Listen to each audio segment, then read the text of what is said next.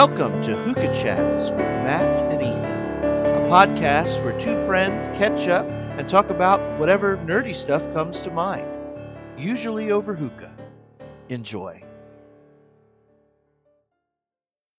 My poor dog, who's large for his species and jet black, has been laying on the floor for like 2 days now, just like, shoot me. Because it's been so hot and humid, and it's been raining, but that hasn't abated any of the heat. So, Yeah, how's life in Virginia? it's okay. We got a thunderstorm today, so it's not super duper hot anymore. At least not right now. Yeah. It was like 100 degrees these last couple of days. And yesterday, I started getting this weird feeling in my throat, like Uh-huh. like kind of hurts, but not really. And then I woke up, and it's literally the exact same feeling. It got no worse or better, but I started taking like a crap ton of like cough drops, like Halls, Right. which makes your nose run because of all the vapors. And so now my brain's like, well, you're dying of COVID-19. Don't you know that? Can you still And taste everything? yeah, everything's fine. Like, Oh, okay. I'm still fine.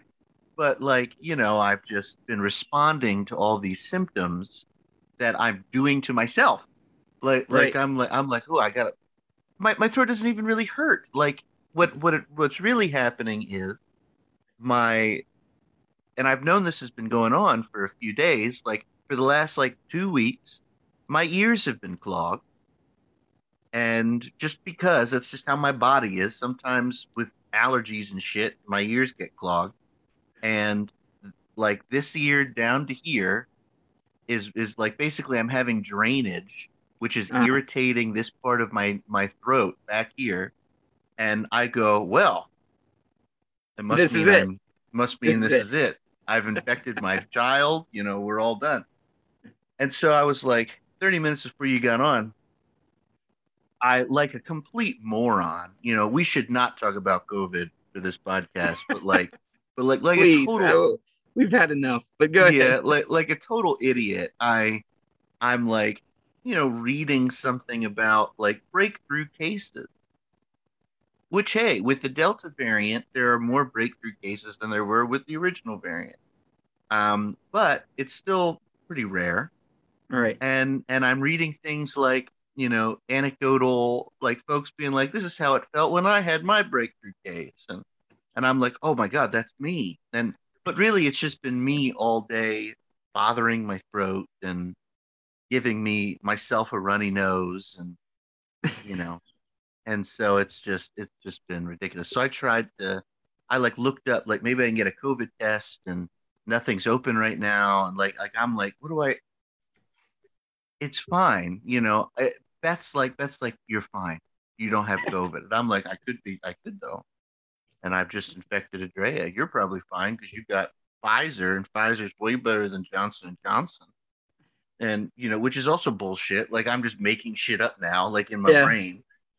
Well, we're constantly bombarded with all this information all the time, conflicting information. It's easy to get confused and paranoid. And I think hypochondriosis is becoming a problem for some people. And, Yeah.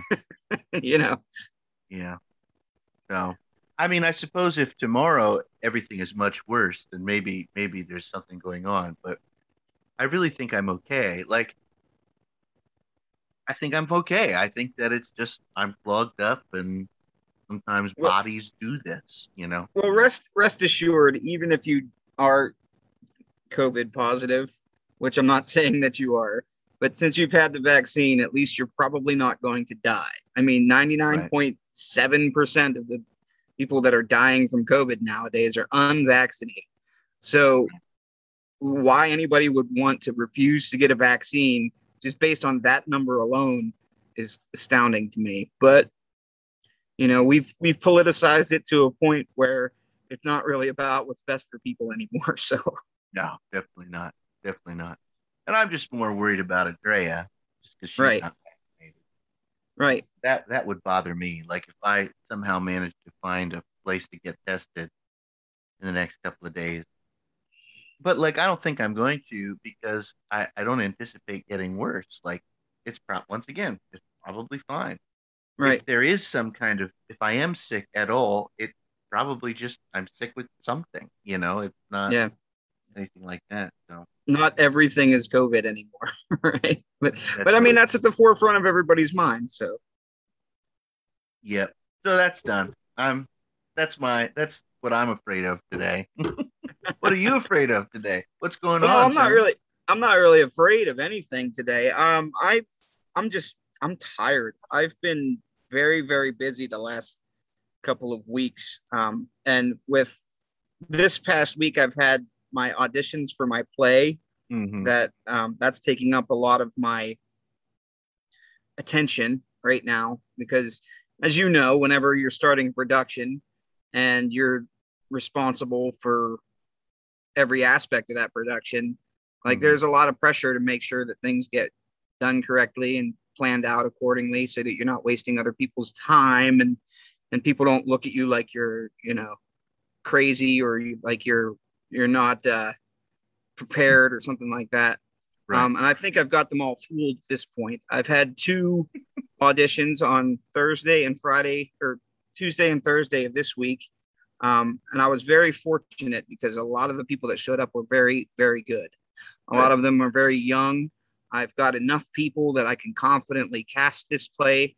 Uh, this weekend, I'm going to really sit down and consider who would be best for each role and how they'll interact. Um, I got a lot of people. I got like an entire family of 4 people that wanted to just do tech work. Cool. And there's two other people that came in that were interested in doing tech work. So I'm going to have loads of help behind the scenes. Great. I'm going to have excellent talent on stage. A couple of the people that showed up that wanted to do tech work saw how I was sort of operating and how I was conducting the auditions and chose to audition for a part out like on the spot because they were like they liked how I was doing things and they felt confident and comfortable. Hmm. So that makes me feel good. Yeah. And Good. I'm really optimistic about it. There's a lot of work to be done, but I mean, I'm tired, I'm not fatigued in a bad way from it. I mean, I'm tired because it's been taking up a lot of time and energy, but it's not negative energy, right? Hmm. So that's been good. And I've been doing well in school. I've been working my butt off in school and really learning a lot and learning a lot of new skills and building confidence. I've been getting excellent grades. Good. So everything's going great. And then this other thing happened. Okay. Now,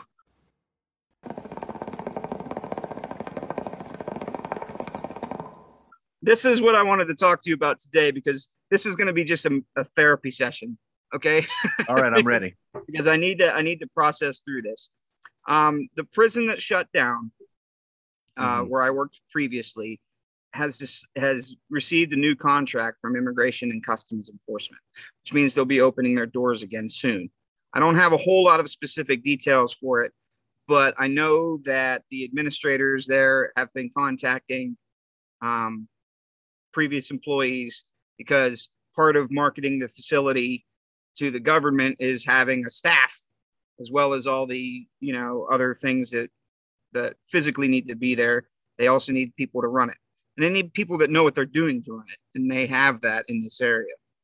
um, I decided a while ago that I did not want to return to that system, um, because it didn't offer me the kind of freedom or um, independence that I wanted to have. And I felt like I was kind of trapped while I was there, and um, I was not sorry to see it go. Bottom line, Hmm. um, and I started doing school and everything, and I was very fortunate in getting my schooling paid for, which Hmm. is that's just never going to happen again. I mean, that was a godsend. that the situation occurred whenever all the money was available from the stimulus packages and whatnot, that I was able to get an expensive education completely for free. Right. This week, one of the administrators called me and offered me a position that I'd been wanting for a while when I was there. The full-time disciplinary hearing officer position, which is essentially the judge in the prison. Yep. I had been doing it, but I wasn't doing that primarily. I was a case manager, and I would do that like kind of on the side to help out the facility, with the goal of eventually becoming the disciplinary hearing officer. But I hadn't achieved that yet. That was like the next promotion that I was hoping to get. They called me and they were like, we'd like you to come back to serve as disciplinary hearing officer. And I was like, well, got this other thing going on. I'm going to school. And they're like, well, we'll give you $4 more an hour. And I was like, Right. And then I was like, well, I'm not sure. And then they bumped it up again. So like, Wow. we're talking like they're going to throw me a shitload of money to go back. And I don't know if I want to. But I'm afraid that if I don't accept that position, I'm going to regret it. So one of the things I was concerned about when they opened back up, I knew what it was like to be an officer there. Okay. I didn't really want to be an officer because officers have to work, all 3 shifts around the clock. They work weekends, they work holidays. They constantly have to be there. While I was an officer, I was unable to do things like theater, like playing my band, do all these things. So I really wasn't interested, no matter how much money they threw at me, in going back into taking a position like that.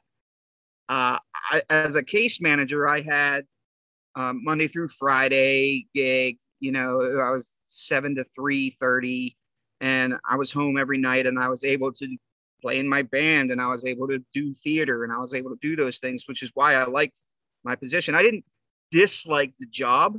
I wasn't happy with the job per se, but I didn't dislike it. I mean, I could do it. Yeah. I did it well. And it paid the bills. I didn't feel any kind of existential fulfillment from it or anything, but I mean, it was fine. It was a good job. And and as I said before, had the facility not closed, I would have stayed there because I was content, but I wasn't really doing what I wanted to do. The disciplinary hearing officer thing was something that I did want to do. And now that I have that opportunity, it'll be similar to schedule wise to what the case management position was. Basically, if you're acting as the judge in the facility, you have to be around when court's open, which is from like 8 to 4, right? So like you'll be there daily 8 to 4, and I'll be making like just like a ton of money for this area. There's nowhere else that I could go, probably in the state, and make like $75,000 a year starting out. Right. Yeah.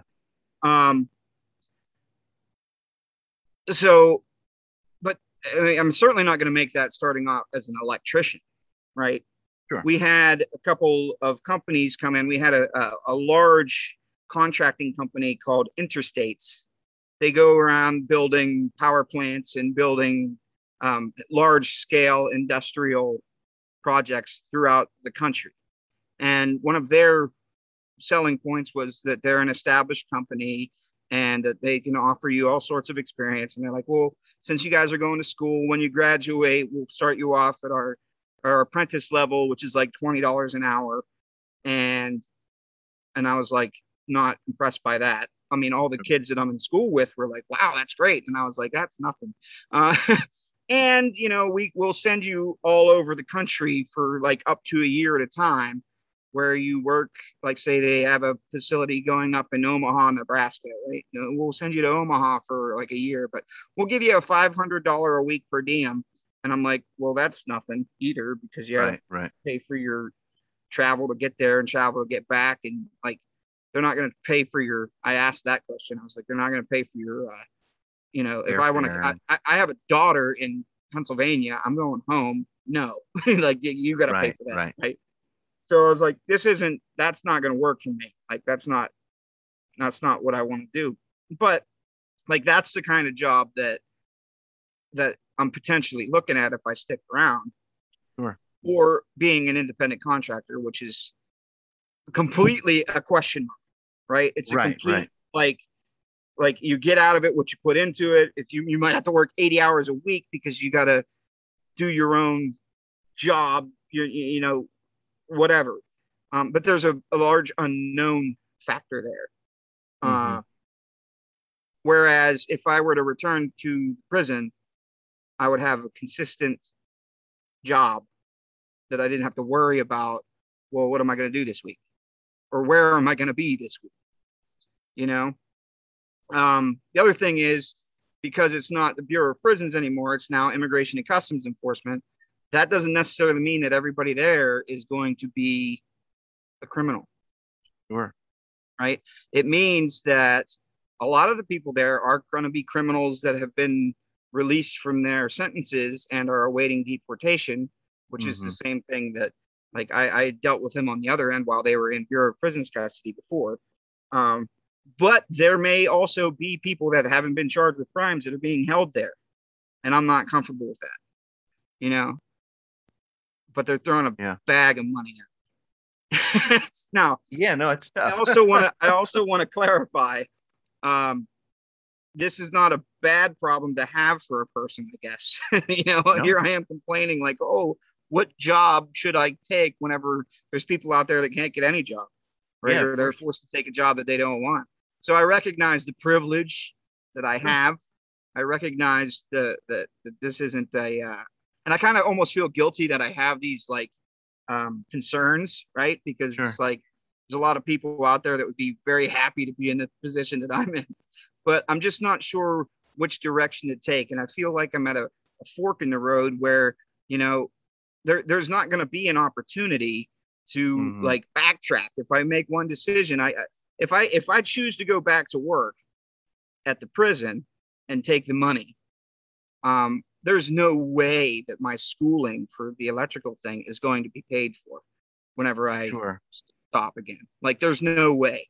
Like the fact that I got it all paid for now is so fortunate and so lucky. That's never, ever, ever going to happen again. On the other hand, if I choose not to go back to the prison and I remain in school, I may have a job that I want or that I enjoy doing, but it'll be substantially less compensation, substantially less money. Sure. So what do I do?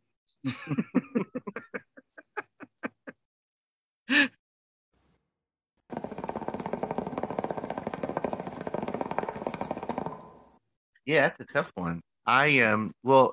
So speaking as somebody whose dream is to one day make $45,000 a year, I feel you wanting to reach through the computer and just choke me right now. No, not at all. I am actually always really excited when my friends have opportunities like this, like legitimately. Like when I found out that Nick and Jory were going to work for Friends and Neighbors and they were going to make, you know, better money than they would have ever made as pastors, I was really happy. Like I was like, oh man, that's great. Like, you know, because money is is one of those things for me where I'm just constantly worried about money.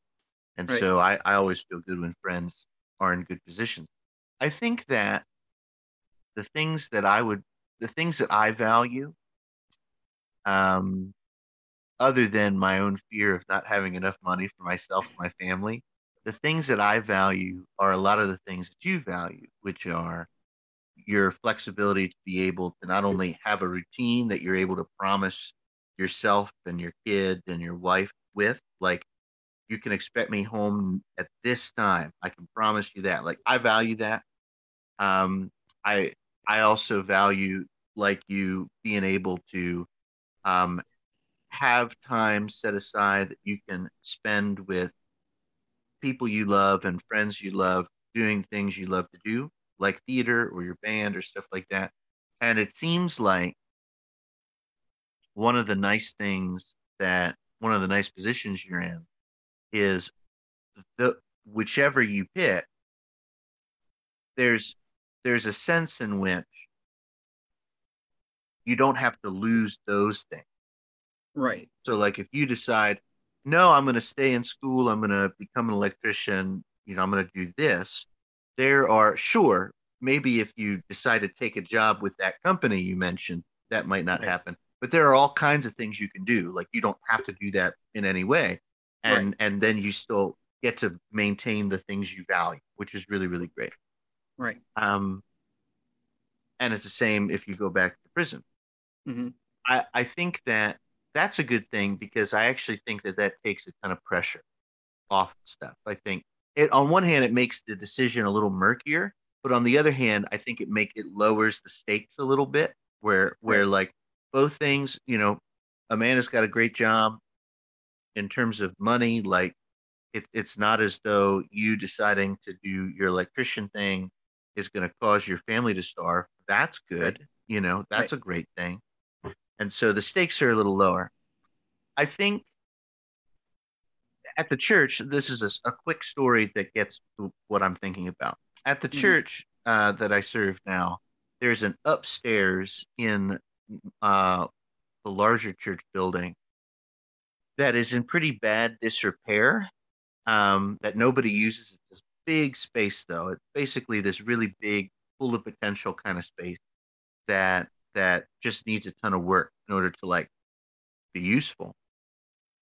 And I've had different conversations with folks at the church that are like, boy, it'd be really great if we can get money together to make this space a thing, right? And I'm like, yeah, that would be great. What should we do with this space? And nobody has any idea. Like nobody has nobody knows what to do with the space. They just want it. They just want the space to be nice so that they could do something with it. And I'm trying to help them be like, well, I don't really think we can try to get a hold of all sorts of money to make the space good unless there's like a vision for the space. Like if one of the visions for the space is we really want to grow a youth ministry, wow, what a great space for youth and children's ministry. That's a vision.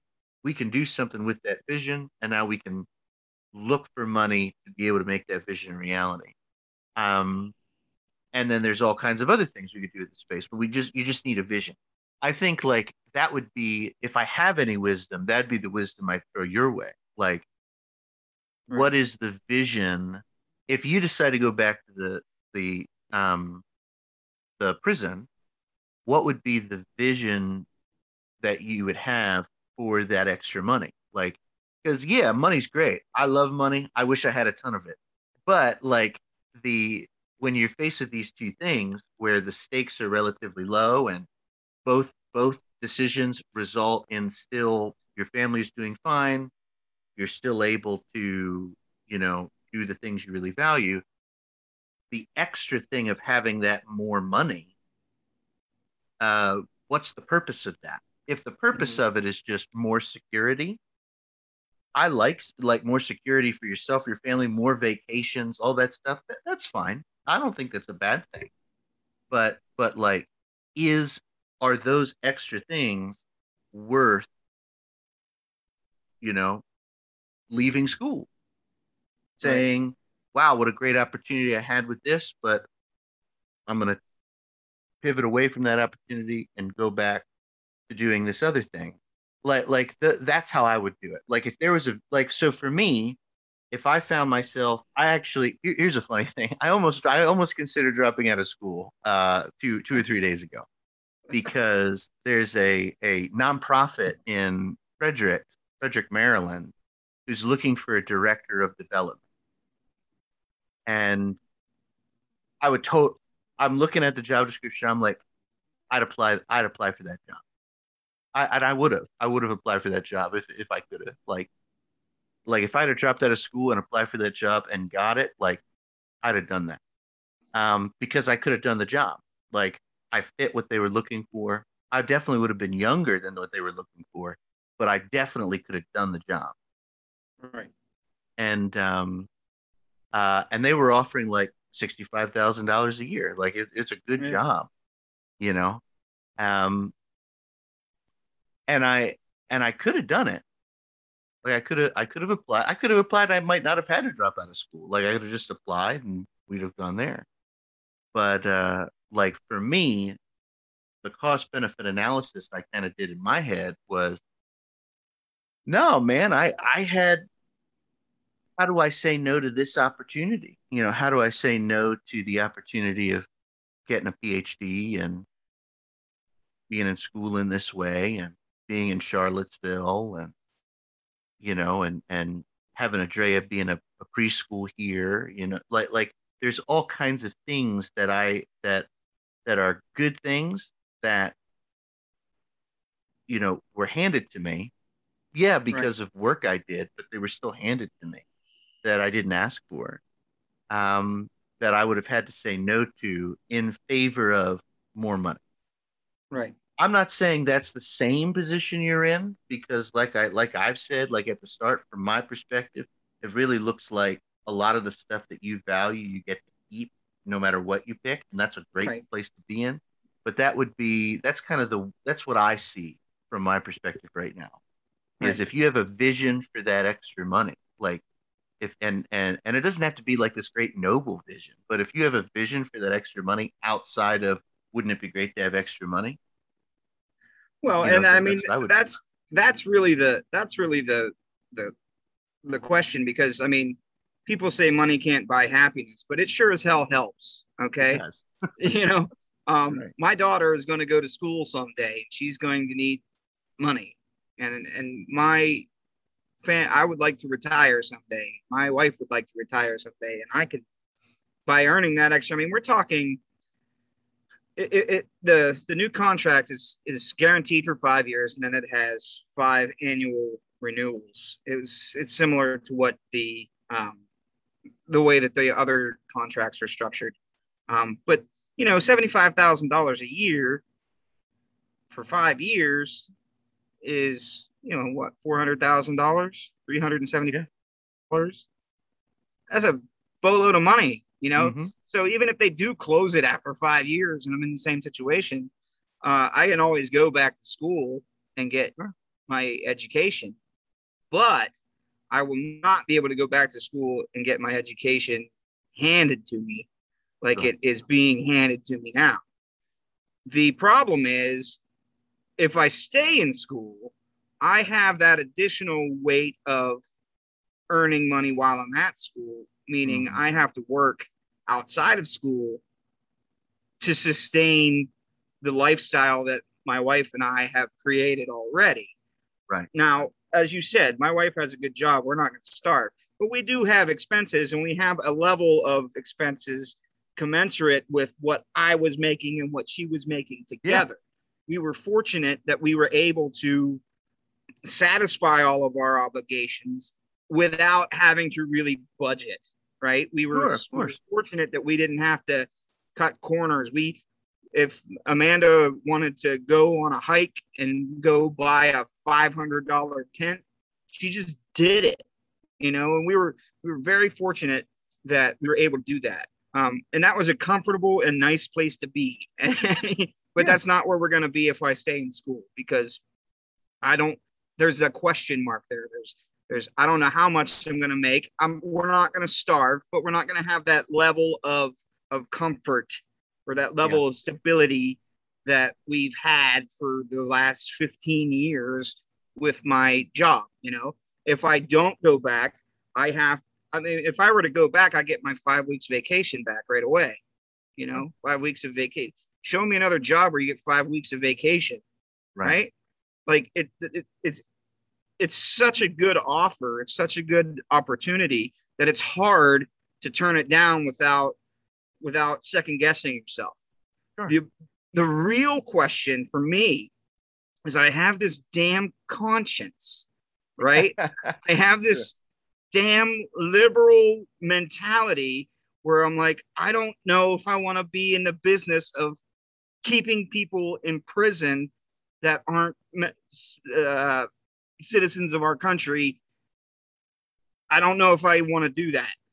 On the other hand, who's going to do it if I don't? How are they going to be treated if I'm not there? You know, like if I'm the judge at the prison, I had a lot of freedom and liberty in that position whenever I was there, whenever we were under the Bureau of Prisons. I didn't answer to the warden, right? I didn't answer to the people that were at the facility. Like I got to say, this is how it's going to be. And I got to use my own judgment and my own sense of righteousness and fairness and my own understanding of the rules and the policies and apply them in a way that I believed was fair, regardless of whether or not you believe that a person should be in prison or not be in prison, whatever. The fact is they're going to be there one way or another. And the people that are going to be there to take care of them and support them and to observe them and to, you know, control them have to have a certain amount of decency and humanity and competence, right? Sure. Which I feel I'll bring to that, right? Yeah. But it's still a moral conundrum, right? Yeah. Like, of course. So if I don't do it, who will? And somebody's going to be making that money. You know, somebody's going to be making that money. I mean, it's not like if I don't take the job that they're going to, well, we're going to suddenly reform our immigration policies in the country, right? Like that's not going to happen. So like this damn conscience of mine keeps going, man, I don't know if you should be doing that. And then the other side of me goes, well, they're going to do it anyways. So maybe you should be on board with it and be there to make sure that they're not abusing it. Sure. You know? So what do you think about that? I think that's a great point. You know, I experienced a lot of stuff like that when I retook a church job, right? Like it's not the exact same thing, but like there was a lot of moral reasons to not be a part of the United Methodist Church. Like there really is, you know, as I've explained it to you over and over. But as my dear friend Herm once told me, communist Herm, there is only one consumable thing that you can consume ethically under capitalism, and that's pussy. And I'm like, man, Herm must be swimming in women. There's no chance.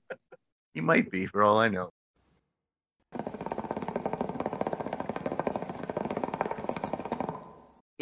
That is meant to, I think, ease some of the liberal guilt, because Herm. So like, not to go all commie on you. Like Herm would be the first to tell you that he is not a liberal. Like, well, I'm not a liberal. Like Herm's like, I'm a communist. Like what that means is I value labor. I value making sure that folks who are laboring make money and are rewarded for their labor.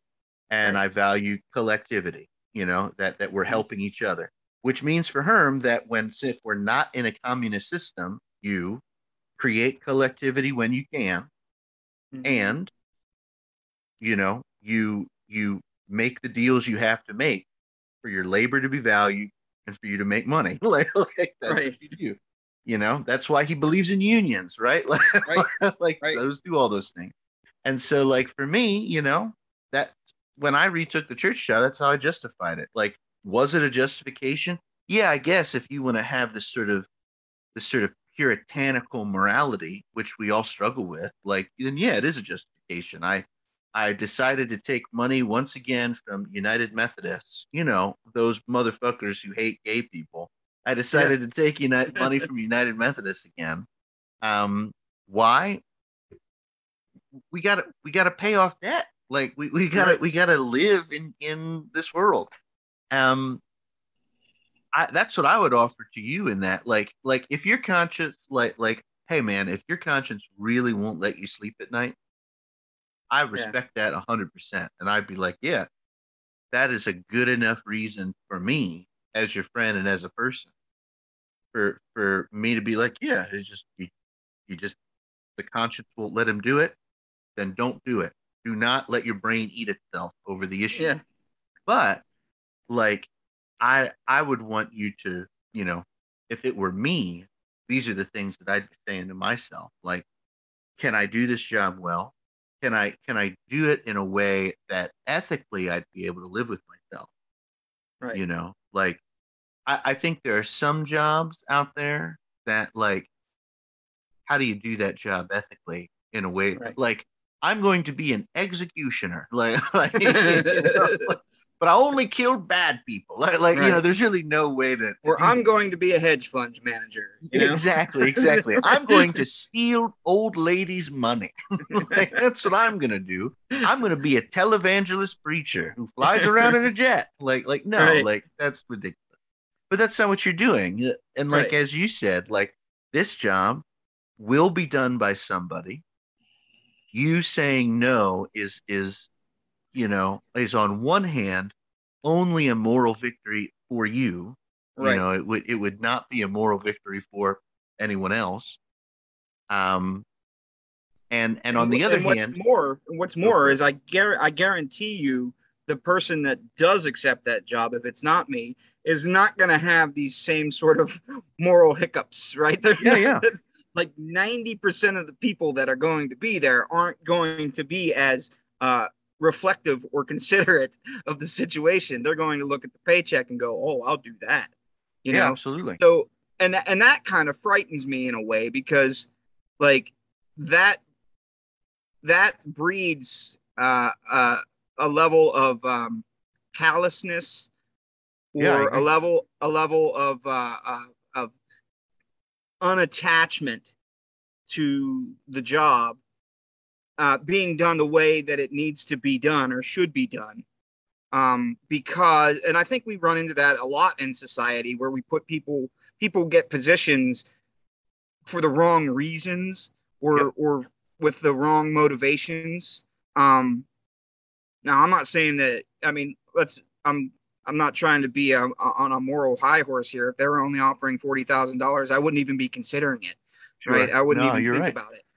So, but I mean, somebody's going to be making 75K a year, and Mhm. if that person's not as thoughtful or considerate or fair, uh, it's going to hurt the people that are affected by that more than if I Yeah, were to do it. You know what I mean? you're Like right. you were talking about, the moral hiccups that you have working for the United Methodist Church.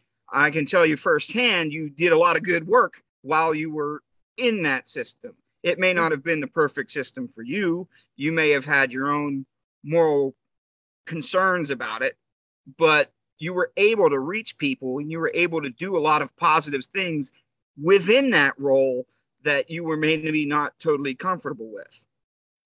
Does that make sense? It does. It does. I So appreciate that. I don't know. I'm still not sure what I should do. I hear you. I mean, like, hey, I do. I would agree that this is a tough position to be in. I really would. Tough I'm at a. decision, tough position, but not a bad position. I want to be It is clear not a about bad that. position. It is not a bad position. I think that if I don't know how good the money would have to be. It need to be. But then again, it's me. Like where I come from. Like I said, 45 grand. Like oh Yeah. my god. And dental. Like that would just be nuts. But like the money would have to be pretty darn good for me to sort of throw where I'm at in school, like for Right. me to go, I guess I'm done now, like Yeah. I guess I'll throw out the funding, I'll be done. Um, oh, I need to move. I guess we're all moving again. Like it would need to be a lot. Um, and so and 75 grand would probably be enough for me. Actually, I could imagine what I'll tell you a story then at the You end want me here. to send you an application for it? I might do it. I don't know, brother. I think from my perspective, I'll reiterate the main points of what I think where I would be. Like if you had a vision for the extra money, like and you said to yourself, okay, well with this extra money, I'd be able to not just maintain there's lots of value in maintaining the lifestyle that you and your family are using. there's lots of value to that. I'm not denying that. But like, you're taking on, I think of it in terms of what am I taking on, right? Am I Right. I'm taking on, a moral conundrum here. Yeah. How do I balance the scales out? Not just how do I look at myself in the mirror at night, but like Right. how do I balance if I'm going to take on an unquiet mind, Right. what needs to happen for me to be able to go, that unquiet mind is worth it for these reasons, right? And as long as the scales are balanced, isn't that ultimately what it comes down to? Why we look at disgust so many politicians, right? Yeah. Like the scales are just not balanced. Like, well, I've decided to not to ban all mask mandates in schools and let COVID-19 spread. But hey, at least I made $1 million. Right. Like fuck you. Like the scales are not balanced. Right. What would you need to do to balance the scales if you were to take that job? Would be the question I would ask. You don't have to have an answer, but like right now. Well, like I said, I think that, that job is a job where you're putting people's lives and liberties in jeopardy, right? Yeah. There needs to be care and there needs to be consideration when those sorts of things happen, and they're going to happen. Yeah. I don't know that I would feel morally reprehensible about being there and making the correct decisions. Sure. Mm-hmm. I feel the situation is a poor one. But that's not something that I'm going to be able to change whether I take the job or not take the job, right? Mm-hmm. So, and the other thing that sucks is, well, that doesn't suck, but the other thing that's kind of, I mean, this is a layup. I mean, I got that job. They called me. I didn't ask for it. That's a great place to be. Like they didn't. I mean, they asked me. They're like, we want you. So I'm like, But the thing that's really bothering me about it on a personal level is I really like what I'm doing at school. I really like the work that I'm doing there. It's really satisfying. It's not going to be as lucrative, but it's well, I mean, it could be more lucrative if I play my cards right, I suppose. But like, that's a question mark. That's not a guaranteed thing. Like this thing that I'm being contacted for from them, they're saying, here's a guaranteed thing that, you're set up. You're going to be able to keep doing plays. You're going to be able to keep playing in your band. You're going to be able to stay in your home that you put all this work into. You're going to be able to provide for your family. You're going to be able to save money for your daughter. You're going to be able to do all these things. Come work for us. And I'm going, well, but I'd really like to learn how to like wire stuff, but I enjoy that work. Like I enjoy it, and I'm really doing well with it. And I'm afraid that if I look at it like if I don't take this opportunity now, I'll never know what I could have done. Yeah. Right. I felt liberated whenever the prison shut down in a strange way. I mean, it was nerve-wracking in that I didn't know where my next paycheck was going to come from, but I felt like that freedom for a moment, that opportunity, that the world is your oyster sort of thing that I haven't felt in years, right? Yeah. And I know that if I go back into the prison system, I'll be right back in my cloistered sort of trapped feeling shortly thereafter. It's only going to be a few paychecks that are going to make me feel good, and then I'm going to feel like I'm stuck again. Yeah. Yeah. So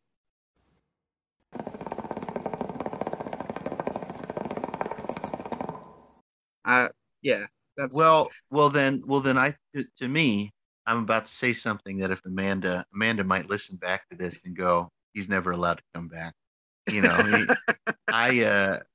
As your friend, you should follow that feeling. Yeah. Well, and ironic that you mentioned that, because I thought, Amanda was camping this weekend and they just came back in today. And today was the first opportunity that I had to explain to her what was going on. And she was basically like, well, do what you want. That's great. So yeah. I'm fortunate that I have a partner, and frankly, Mm-hmm. I wouldn't have married her if she wasn't such a good person. But I know. but she's like, well, do what you want, we'll figure it out. And that makes it even harder in a way, because it puts all the responsibility on me. Like if Amanda would have said, absolutely not, you're going to make this kind of money, you get your ass back to the prison, at least I would have had that time to right. deflect some of the responsibility away from myself. Right. Yeah, at least I I could have been like, well, my wife's going to kill me if I don't take this job. Or if she would have said, absolutely not, you're a miserable bastard when you work there, you finish school, then at least but when she and to her credit, I love her to death, but she says, yeah, do what you want. I'm like, that's not helping. Oh, well, then I feel even better saying that. So like, I think that if it was me, the money would be really tempting for me.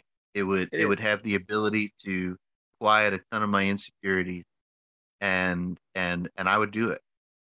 However, you have way more intimate knowledge of this than I do, and you do, and you just said you did. Like, you already know how you feel. You already know how this system makes you feel and what it does to you. You already know that, and so you, even though have probably similar relationships with money that I do in some way, like, you have, if I may say something theological, you see the truth and the good a little clearer than I do. And you say, yeah, but even though that's there, like, I know how leaving the prison made me feel, and I know what it did to me. And so, as your friend, I will take ownership of this when you finish school, and if you decide this, if you decide to stay in school, become an electrician, all of that, and life falls apart, which I don't think it will. But if it does, I'll take ownership of it. I would advise you to continue following the feeling that makes you feel liberated. Right. And that's what I would do. If somebody were to ask me just point blank, what do you want to do? I want to finish school. Yeah. I want to finish school. Like, I want to finish school, and I want to have that in my pocket. Mm-hmm. I want to feel useful. Sure. When my friends are calling me and they say, hey, I need this or I need that, nobody's calling me asking me for money, right? They don't do that. I would give it to them if they did. Yeah, but my friends don't call and say, I need money. They call and say, my receptacle won't work over my bathroom sink. Can you fix it? And I can go, yeah. I want to feel useful, right? And I enjoy doing the electrical thing. I like it. Like, I know it's new to me. Sure. And it may, 15 years after being an electrician, I may hate it. I don't know that. Right. But I know right now I enjoy it. So if somebody were to say, well, what do you want to do? I would say, well, I want to finish school. But I also want to take care of my family. I also want to take care of my wife and my daughter. I also want to provide for them as best I can. And I don't think that being an electrician will not allow me to produce or provide for them. It just won't be as immediate, and it won't be as easy. It won't be as handed to me on a platter. This is being handed to me on a platter. And either way, like, I'm refusing a gift, right? Sure. I'm refusing the gift of having my schooling paid for in the situation that I was in. That's a gift. And also the gift of having the opportunity to go back to the prison and make even more money than I was making before, in a position that I kind of was desirable to me at the time. So sure. I have two gifts, and I have to choose between which gift I want to receive. It's a beautiful situation to be in. I recognize the privilege, but it's still a difficult choice, right? Yeah. Yeah. So yeah. Well, how about this? You know, I being a Slytherin, which even though I hate invoking Harry Potter in this moment, being a Slytherin means that I am constantly looking for all the ways that I can get the most bang for my buck. Right. Have you talked to what if you tried talking to the prison about seeing if they can pay for your school and what thing you can work on with that? I Well, know I know it's two totally I know it's conflicting things just in terms of time frame. I get that. But like have you if they want you so bad, you know, why not talk to them about that? well, let's be honest. I think the reason they want me is because I'm the easy choice for them as well. That's true. I know what I'm doing. They know that I know what I'm doing. They already paid to send me to Colorado for training. They already paid to Washington, D.C. for training. I am the convenient and sort of obvious choice for them as well. I mean, let's be honest, they're making a business decision. They want to market their facility to obtain a contract, and they want to have people that they know can do the job. They're not asking me back because they love me. They're asking me back because they love what I can do for them. They don't care what they can do for me. Like they'll That's true. fill that position with someone else. But in terms of um, ease and confidence, I'm their guy because like but that was always my issue with them. They always treated us like we were assets and not individuals, right? Hmm. They always treated us in terms, and that's the way most places are. They treat people based on their usefulness and how can you help me achieve what I want, right? That's Right. how most of them work. Um, so I don't fault them for that. But like, let's not be disillusioned here. They're not asking me to come back because out of any sort of sense of loyalty or anything for me. They want Right. what's best for them, and it happens to be me, right? Right. And if I choose not to do that, they're not going to lose any sleep. They'll find somebody else, I'm sure. Sure. So yeah, I don't owe those fuckers anything when You it comes don't. to that. You when don't. it comes to that. That's if I learn one lesson from my wife, it's that too. I've learned too. It's what Amanda said to you. We can do whatever we want. We'll make it work. Just Yeah. whatever. Beth said that to me when I was thinking about applying for PhD program. Yeah. And what she said to me about the United Methodist Church. You don't know those fuckers anything. Right. You don't know them. You don't know them anything. Just Mhm. just leave or stay or whatever. Right. That would be I think for me, so I don't talk myself out of what I just said because I've got the voice of Mark Shear. My dad is wonderful. Like he's listeners, my dad's really, really great. And when I was thinking about taking this, going back to being a pastor part-time, he was the first person I called to talk about it. And my dad's like, my dad's listening to me. My dad's like, I assume that your fears about money you've learned from watching me for 30 years. My Right. dad and I share the same fear. Uh, but my dad told me in that conversation, he was like, Ethan, I don't know if you remember this very well, but one time, um, maybe 15 years ago or so, uh, we were talking about this is my dad talking now, me looking for a new job and changing the stuff that I was doing, my dad. Um, and you had told me that when we were growing up, and when you were growing up, that you never thought I was happy. That's what my dad said to me. It's like you said to me when you were young, Dad, you never struck me as being very happy when we were kids.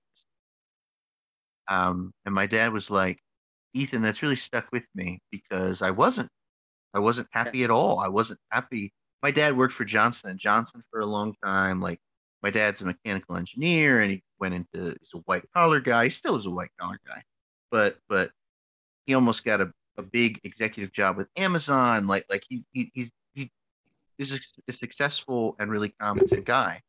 And one of the things that my dad told me was, it's money's great, but like it's really just not worth being unhappy around your family. It's really just not Right. worth it.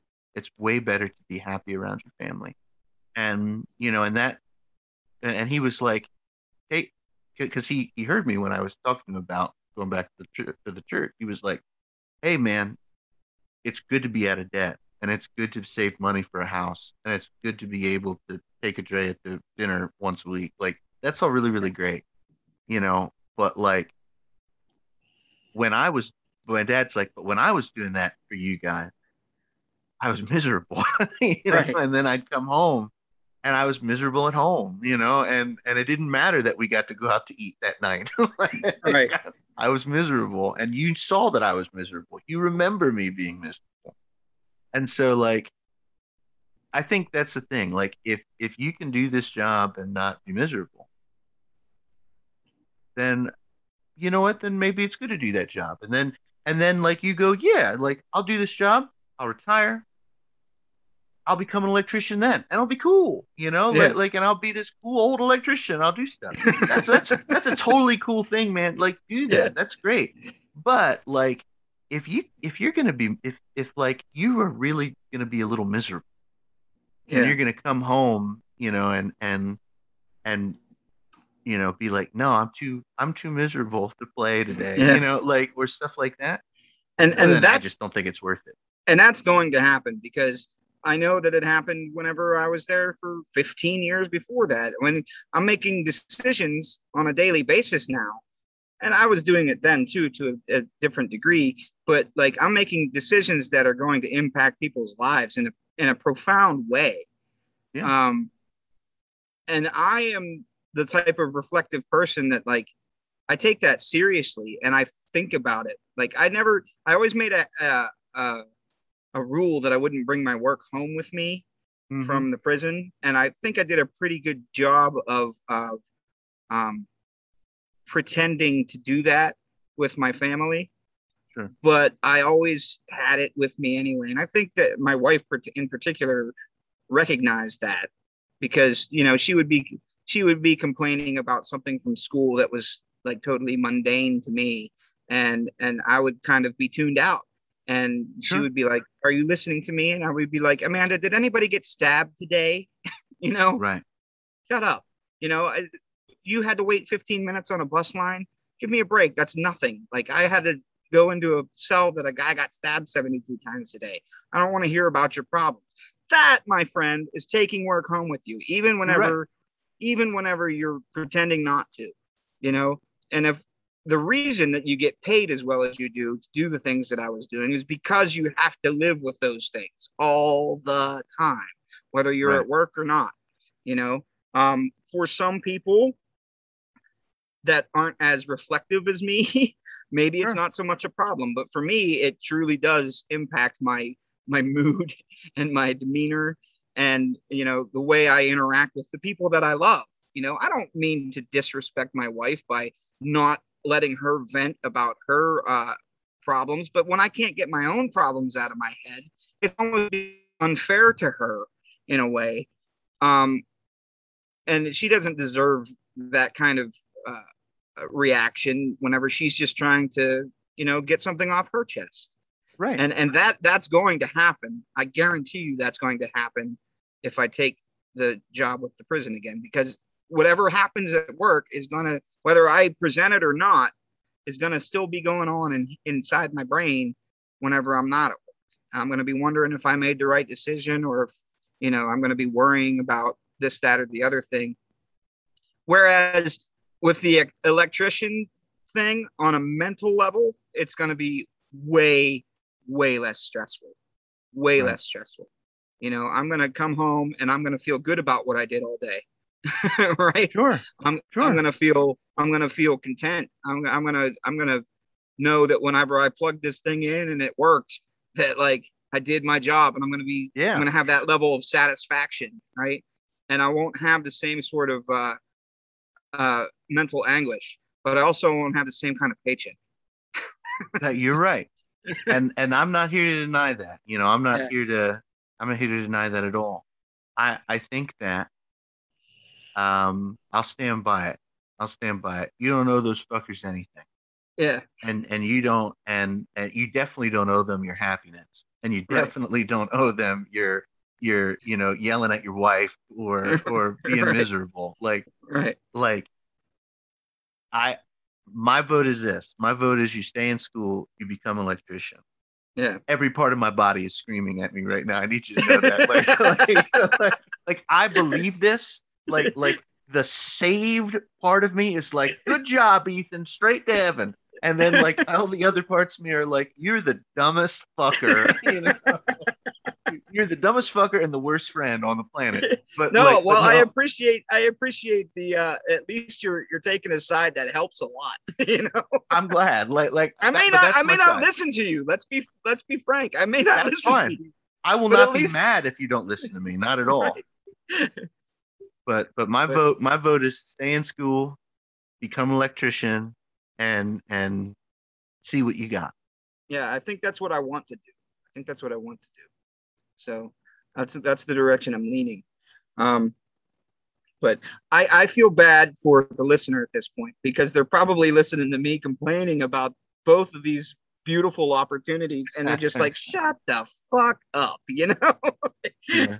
Well, Laura, I apologize, listeners, for making you deal with my bullshit, which isn't really that bad. So no, it's fine. Laura Ingram on her show the other day was like, we got to get rid of all government assistance because hunger is a powerful motivator. And I'm like, that's just what Dr. King said. yeah. Yeah. Oh my God. Are you a supervillain? What the fuck is wrong with you? You're right. Starve the children. But she's a perfect example of one of those people that took the paycheck over the moral certainty. Right? Yeah.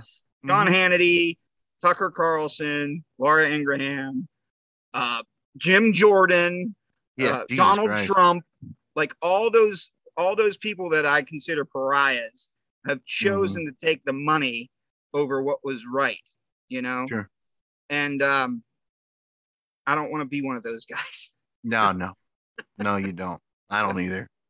Don't get me wrong. I'd be Sean Spicer because that's like a dream job, being spicy. I'm sure I've shared that with you. Like the ultimate improv comedy act. You know, what did Trump say today? All right, let's spin it. You know, and then you just go out there, and it's just you just feel so alive. You know. Yeah. I would do that, but no, you're right.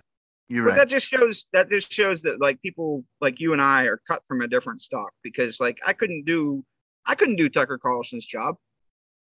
Sure. You know, I couldn't go out there and bald-faced lie to people and get people all amped up. Did you see the Tennessee school board hearing footage that was recently? What a shame. What a human shame.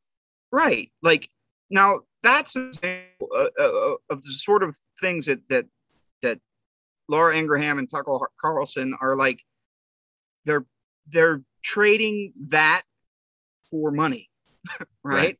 And that those people are affected by what they do. Those people are affected by what they say, and it has real consequences in their lives.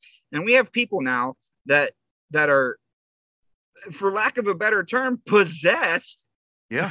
Right. I mean, people were acting like animals at that school board hearing.